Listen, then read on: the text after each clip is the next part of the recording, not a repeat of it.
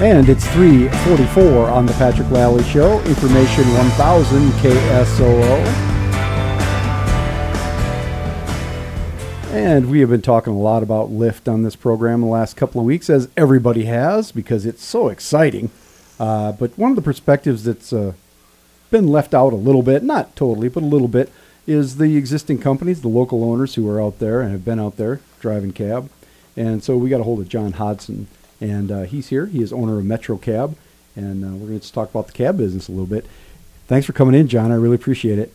You're welcome. Nice to meet you finally. Yeah, we've been going back and forth in various electronic communication. Absolutely. Just talking about the issue. So, first of all, Metro Cab, how long you been in the business, John? 4 years. How did you decide you wanted to be a cab owner? It was just a business move, different change. Got out of the corporate world and just went out on my own, basically. Yep. Wanted to work for yourself? Yeah, kind of. Yep. And so you start with like one cab, or how many cabs you got now? Started with one minivan. Yep. Just you driving around? Yep. How do you get business when you're just one guy in a car? I don't know. I don't even know how it worked. I there's a lot of people that probably have answers for it, no doubt. Just went out there and did the best we could, day after day, and just freelance. Tried, yeah, and it turned into something, and it built up to a larger number, and it built up to employees. It built up to bookkeepers, accounting. Wow. Sure. Next thing you know, you have everything on your hands. Yeah. So, how many cabs are you running now? Right now, 4. 4 cabs, and so you're running pretty much 24/7. Is that how it works? Yeah. Yep. Anytime? Until November 1st. Yeah. Until November 1st? Yeah, then we're going to scale back. Oh, okay. And that's just because there's just not as many people out at night? Competition is stiff. Before Lyft was here. Now it's going to be enormous. Yeah. You'll have to rely off a solid customer base, contracts. We do stuff with the school, do stuff with different organizations, hospitals, different things like that. So that keeps us in the game, I think. Yeah. So when you started out, do you still do this? Just like on Friday and Saturday nights, you cruise the bar scene and just look for that kind of pickup, or is it more just calls? No, there's not a lot of cruising around anymore. It's all calls and customers. Oh, wow. Reservations. Yeah. Right now we're running some stuff for Halloween too, Oh, yeah. But mostly right now, I guess. So basically what we're going to do November 1st is just scale back because the business isn't there. Winter's coming on. Yeah. And we'll ride out the storm. Yeah. And we'll see what happens. If it works, it works. If it doesn't, it doesn't. So there has been kind of an explosion of independent cab companies in this town. How's it changed just in the 4 years you've been doing it? Because you were one guy. Enormous. Yeah. If I was to start today, it would never have catapulted to where it went. Just because there's so much more competition. Absolutely. And, is it mostly just independent operators, owner-operators who are just driving one cab, or what is it like out there right now? I think. Yeah. But I don't know. I'm pretty sure that's, 99% of it. However, I don't know. They just seem to multiply. I don't know. Well, for many, many years, there was basically one cab company that operated under, the city license. They limited the number of cabs there were.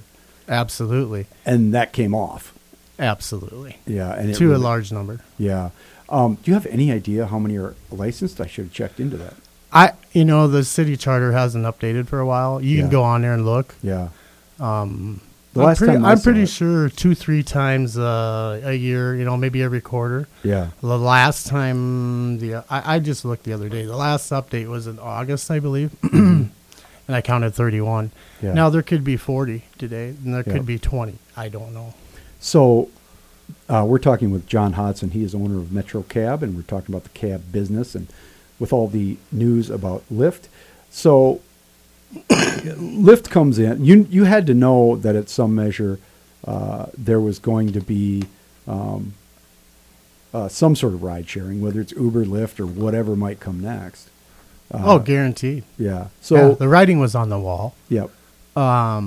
And I watched that, and that's fine. It's inevitable. I mean, we knew it was coming. Mhm. I mean, the whole city knew it was coming. I mean, people have been dreaming about it. Yeah.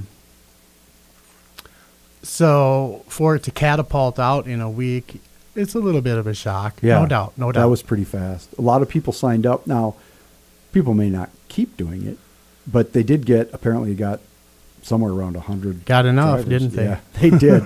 Pretty fast. So for you, what does that do immediately for your business?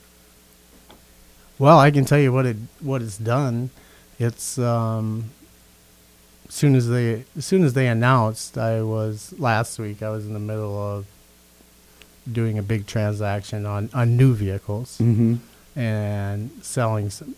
Basically, what I ended up doing is just selling off some minivans and not really? replacing. And unfortunately, we had to let some people go. Just in anticipation. Well, yeah, I figured that we have enough people on hand for Halloween weekend, and that's that was the goal. Make Halloween weekend. It's a big weekend. It's one of the top 3 weekends of the year. Really? Make sure you have enough staff for that. Yep. Staff Yep. up. Write it out.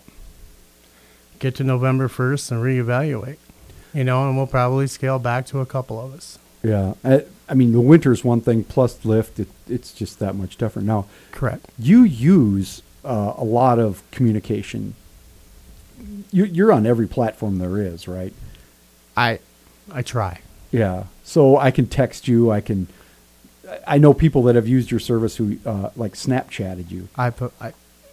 You name it. Yeah, they call you this. You name it, it's come through. Yeah, a friend of mine calls you the Snapchat cabbie. That's 1 to 2 people. Yeah, that's right. I think we know who that is. But you've tried to make that as easy as possible for people, right?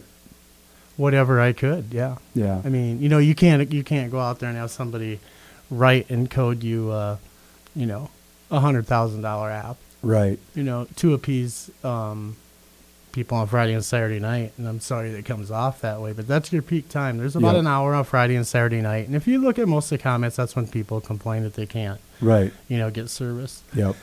You get beyond that and you get in the heart of the week. I hope you have something going on. Yeah. So that's what I was going to say. There is an app. There's a Sioux Falls Cabs app.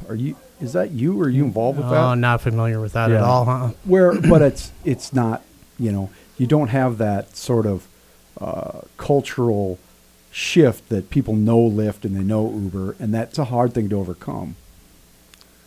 Well, it's kind of like when people get a Walmart built in their backyard, they don't like it. Yeah, but that's right. Sometimes corporate America wins. Yeah. And the court of public opinion in this case is going to win. Mm-hmm. No matter who says what. Absolutely. So can you, is this something that you can enlist, you can enlist in and with your cab be a Lyft driver? I don't see any reason whatsoever why I would go that direction. Yeah. Why would I give up everything I have invested? I mean, as far as, time, money, why would you build a business up only to go to somebody else? Yeah. It's kind of defeat in a way. Mm-hmm. I just will move to the next adventure. I just will open up John's Barbershop downtown. Yeah. Start over. Yeah. We're talking with John Hodson he's the owner of Metro Cab, and we're going to keep John in the studio here for a little bit. We're going to continue to talk about Lyft and just the cab business and how everything's changing. This is the Patrick Lally Show on Information 1000 KSOO. You keep putting out cash for the latest gadgets.